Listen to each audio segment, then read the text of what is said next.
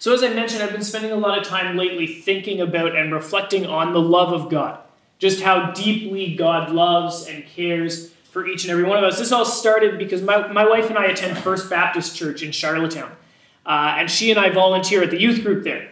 We help with the teaching, so we kind of alternate week after week. One of us brings a message, and then the youth pastor participates and brings a message periodically as well. And we've been teaching the teenagers about the persons of the Trinity, the Father, Son, and Holy Spirit. And recently we've been talking about the heart that God has for God's children.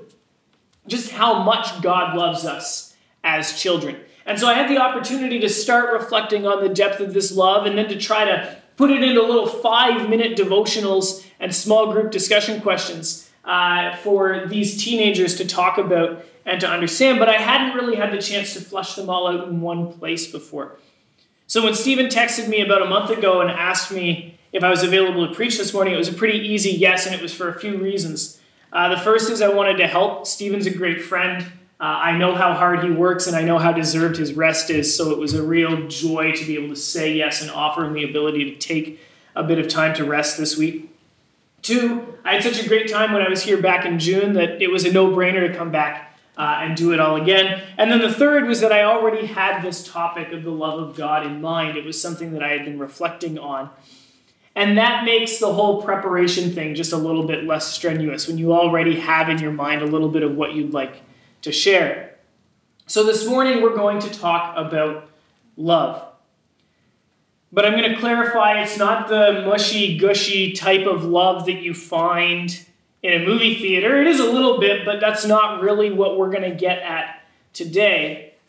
Instead, we're going to talk about love in the deeply sacrificial and fulfilling way that God loves us. It's about more than just a warm feeling inside. We might get that and experience it, and it would be authentic and real, but the love that God has for us is so much more than just a warm feeling. So I'm going to start this morning by teaching you a Hebrew word.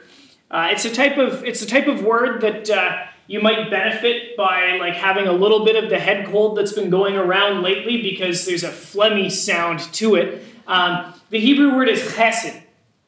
And so if not, you can say Hesed, but then the next time you have a cold, give it a better crack. And Hesed is the word. And Hesed is a Hebrew word that translates to love in English, but it's more than just love as we understand it. See, English is probably one of the worst languages in the world for this idea of love. Anybody who's interacted with C.S. Lewis and read his book, The Four Loves, which talks about the Greek language, knows that love in English just doesn't really, it's too broad. It encompasses too many different things for us to really be able to understand. When my wife and I got married, one of the things that she learned when we were dating was that I'm a big Toronto Blue Jays fan. You might have noticed my mask is blue. She got me this for Christmas last year, and I wear it as often as I can. I do wash it, I promise. But I'm a big Toronto Blue Jays fan, and she learned very early on that in the summertime, my loyalties would be divided. I would spend a lot of time watching baseball. I would spend a lot of time poring over stat charts and everything else to keep up with what's going on with the Blue Jays. I umpire baseball. I spend probably 5 to 7 nights a week at the baseball field in the summertime, whether it's watching baseball on TV or physically being at a ball diamond here on PEI. I love baseball. And my wife knew this before we got married.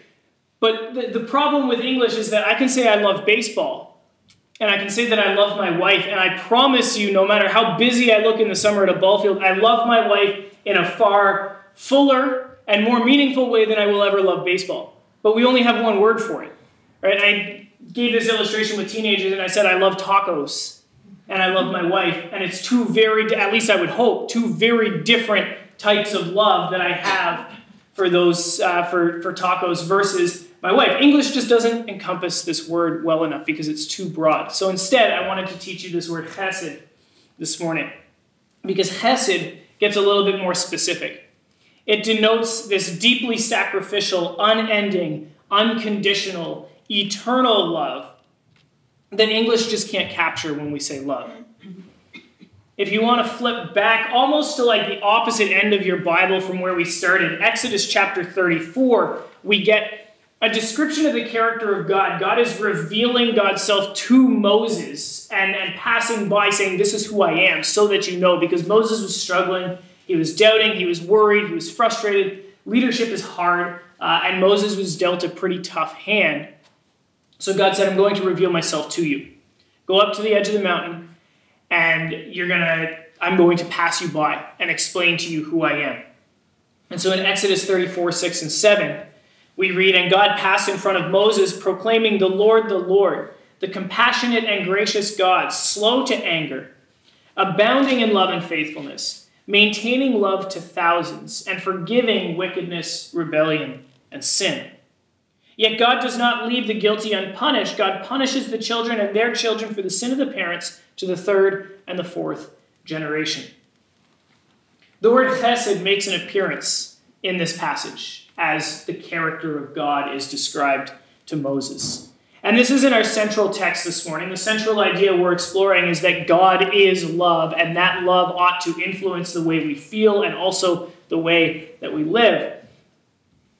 But love is the thing that defines who God is, so let's try to figure out what exactly is meant by love, by Hesed. This text in Exodus helps us to begin to grasp exactly what that love is, how it works, and how we ought to act in light of our understanding. See, Hesed love is faithful love. In Exodus chapter 34, it's the kind of love that extends to the thousands. It's exponential love that can never run out. It can never decrease. It's infinite in its scope. So it extends to thousands of generations, thousands of people. It's also the kind of love that is concerned with what is good and what is right and what is pure and what is noble. So while this love extends to thousands, it does not represent total license to do whatever you want, right? When my wife tells me she loves me no matter what I do, it doesn't mean I can just run around and do whatever I want without ever being at risk of hurting her. That's not how love works. There are still boundaries to be put in place because there are some lines that you just don't cross. The same is true of God. God loves us unconditionally, no matter what we do. But if we truly love God, then we ought to live in a certain way that would reflect that love that we have for God. So this love is unconditional, unending, infinite in its scope, but it does set some safety lines and safety markers around it so that we know when we've crossed a line. And when those boundary lines are crossed, there are consequences. Consequences that could, I might add, have multi-generational consequences.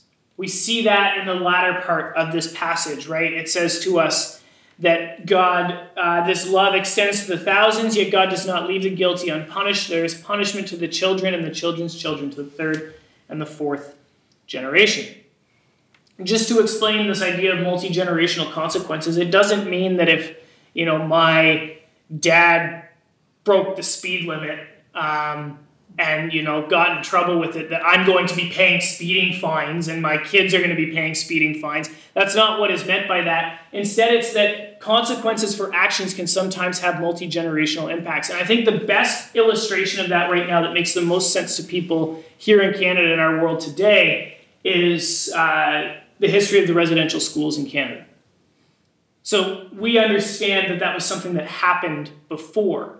The last residential school was closed in the late 90s, so they're not active anymore, but there are people who are still living with the consequences of what was done to their parents and their parents' parents in those schools. Sin and wrong behavior can have multi-generational consequences, but there is hope because what Exodus shows us poetically is that while there are consequences for sin to the third and the fourth generation, love extends to thousands. It goes so far beyond any wrong or hurt. It can encompass all of it without any difficulty because God's love is so broad and so deep and so wide. So the good news here is that Hesed will eternally outpace consequences. Notice that Hesed extends to thousands, while punishment and consequence only last for 2 or 3 or 4 generations. This is, of course, a poetic description. It doesn't mean that only a few thousand people get to experience the love of God. It's poetic. It's meant to take large numbers that are exponentially larger, and compare them to much smaller numbers. So it makes the point. It's a poetic description of the love that God has for us. It's essentially there to make the point that love never fails. God's love for us is a relentless, never failing, never slowing, never dying love. It is a love that has determined to pursue us no matter how lost we might think we are, no matter how out of reach we might feel. God's love, this Hesed love, is a love that will constantly pursue us and reach and pull us back in. It's a love that leaves 99 sheep in search of the one that is lost. So the first thing that we need to learn and understand from the text that we started with this morning about God being love is that the most essential component of God's character for us to understand is love. God is love, which means that when we read about Jesus in the New Testament, Jesus is love embodied. Jesus' life shows us what love truly looks like in the way that he lived. And we as Christians are called to copy and emulate and aspire to be like Jesus. And we learn through the scriptures that we could not ever do anything to make God love us more, nor could we ever do anything to make God love us less. God's love is infinite in its scope. No matter how lost we feel, God will relentlessly pursue us, drawing us back in, seeking deeper, more meaningful relationship with us each and every day. And when we come to understand even a part of this love, even if you can just grasp for a brief moment how deeply God loves you, it's a transformational experience. It changes the way you think about yourself. It changes the way you think about others. It changes the way you view your relationships. It changes the way you go about living life day in and day out, because the love of God is so full that it's almost incomprehensible. Once you've caught just a piece of it, you know how deeply loved and cared for you are, and it changes everything. That's the point of 1 John 4, right? John is encouraging the people. He's saying, let us love one another. Anyone who loves is born of God. But he who does not love does not know God, for God is love. The thing that will define us as followers of God then is love, and the way that we love, our ability to love, our capacity for love, even in the most difficult of situations. We love because God loved us first. So if we've experienced the love of God firsthand, then we have a responsibility, and this is what our text at the start this morning was demonstrating. If we've experienced the love of God, then we have a responsibility to share that love with others, to show that love to others, to demonstrate it practically and tangibly to the best of our ability, just how deeply God loves them, to show them even a glimpse of that love. We can't keep it to ourselves. We can't hoard it. And the beauty of something that is infinite is that by its very nature, it can't be hoarded, right? I can't accumulate more love from God that means God loves me more than the person next to me, because God is capable of loving the person next to me just as much. And same with every single human being that has ever existed and ever will exist. God's capacity for love is endless. So there's no sense in trying to hoard it for ourselves so that we feel good. Because if I share God's love with somebody else, it doesn't mean that I have less. That's not how something that's infinite in scope works. So there's no sense in hoarding it. There's no sense in hiding it. There's no sense in keeping it to ourselves. Instead, it makes all the more sense for us to show that love and demonstrate that love to the people around us. As Christians, love should be at the center of everything we do. It should determine the way that we act, and it should motivate us in our desire to act and to care for others. If you've ever been to a wedding, you'll recognize the text I'm about to read from 1 Corinthians chapter 13, where it says, if I speak in the tongues of men and of angels, but do not have love, I am only a resounding gong or a clanging cymbal. If I have the gift of prophecy and can fathom all mysteries and all knowledge, and if I have a faith that can move mountains but do not have love, I am nothing. If I give all that I possess to the poor and give over my body to hardship that I may boast, but do not have love, I gain nothing. See, love needs to be the motivating factor, the driving force behind everything that we do. If I give all my money away just so that I get an article written about me in the newspaper, I might as well have not done it because I did it for the wrong reasons, right? If I tell my wife that I love her purely because I don't feel like doing the dishes tonight and I'm hoping that saying that will get her to do it, I should go do the dishes. And I never should have said that, right? Love is not something that we keep for convenient use. It's something that we share as liberally as possible with the people around us, and it should motivate and drive every single thing that we do. It should be our driving force because that's the way that God has loved and cared for us. So just to recap before I land the plane here this morning. What have we covered so far? This. God loves us deeply. God will never stop pursuing us. And no matter how unlovable we might feel on any given day, God will forever be there, drawing us closer and telling us that we have value because we are made in the divine image. No matter how unlovable, ugly, sinful, horrible I might feel on any given day, God is there pulling me and saying, I love you, I care about you, and I'm here with you every single step of the way. And because we have been so deeply loved, we are called then to love deeply. If I've experienced this love, the only responsible thing for me to do is to share it with others. If I receive love that deep and I keep it to myself, I'm selfish. Instead, when I receive a love that deep, I need to go out and try to share it and show it to others. People should be able to experience the love that God has for them through the very people who profess to have experienced that love for themselves. If I tell somebody that God loves them, but I don't act like it, how in the world are they ever going to believe me? So it's important that if we have been so deeply loved, it is so important that we love others deeply. So what does that mean for me? I want to challenge you with one eminently practical thing to work on. Okay? One thing that every single one of us can take away this week. I'm going to do it too, and we're going to practice it and work on it all together. I want to challenge you in one area of life that most Christians engage with, and that is in Bible reading.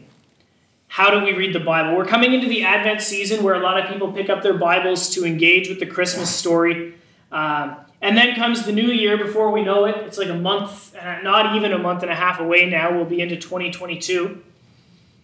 Which means that if you're like me, you're about to make a New Year's resolution that you will read the entire Bible in 2022.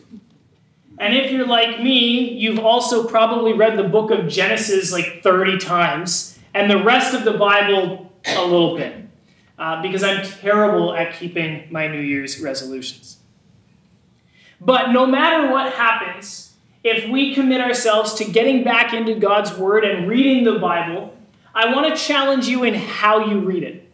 Taking everything we learned this morning about how deeply God loves us and how we are called to love others deeply, I want to challenge you in the way that you read the Bible.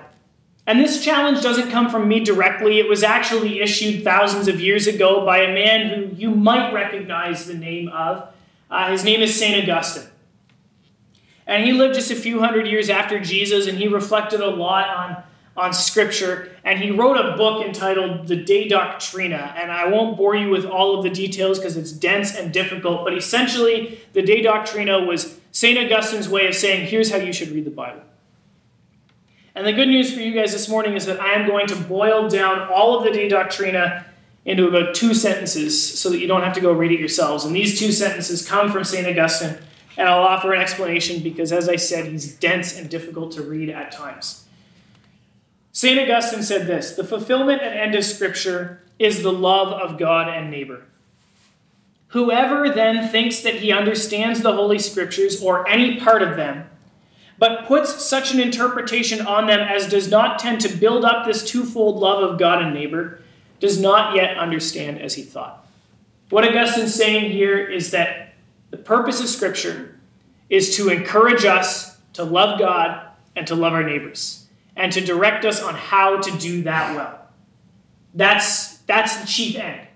And that's how we should look at the Bible then.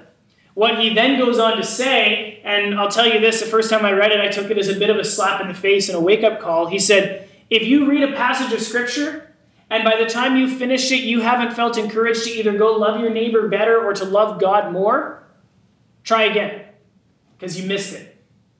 Do it again, read it again, until you arrive at what that passage of Scripture is teaching you about how God loves you and how you ought to love other people. So no matter what part of Scripture we engage with, we are engaged in the practice of interpretation. We're trying to understand what that word means for us today. That's what we've done this morning, talking about 1 John 4. What does it mean for me today when I hear that God is love and everyone that loves is born of God? What does that mean for me today? So my challenge to you is this as you go out. As you read your Bible in the weeks and months and I hope years ahead, think about what you are taking away from the text for your own life. How is it inspiring you to act? What are you learning about your behavior? What are you being encouraged to do? And if for any reason your interpretation of the text leads you to do anything except love God more and love your neighbors more, then I'm going to challenge you to go back and read it again. If after picking up your Bible with your cup of coffee in the morning, you've read the passage and you felt encouraged to do anything except go out and love the people around you and love God with every part of who you are, read it again. Because I really think that Augustine was right. If the most essential part of God's character is love, and we are called to show that love of God to the people around us, then it's entirely reasonable that the Word of God, that the Word God has given to us would be a word that teaches us and shows us how to love well. So just remember as we conclude this morning, God loves you no matter what. And because you've experienced that love, make sure you show it to others. And I'm challenging you that in the way you read the Bible, you might look to see how God loves you and how you're being challenged to go and love others. I'm going to pray as we conclude this morning, but thank you so much again for having me and for this time. It's been a blessing to me, no doubt. Let's pray. Heavenly Father, once again, I want to thank you for your love. I want to thank you for how deeply you care, how you long to be in relationship with us. God, I pray your blessing on each and every one as we conclude this morning. I pray that we would feel the love, the depth of the love that you have for us. And God, I pray that we would never be people who take that love and hide it under a bushel or keep it to ourselves in a dark room, but instead, God, that we would be people who show that love to others, that we would be a light to them in the midst of their darkness. God, thank you again for this time together. It's truly been a blessing. I pray for each of us as we go out that we would seek to love you more and to love others more. In Jesus' name, amen.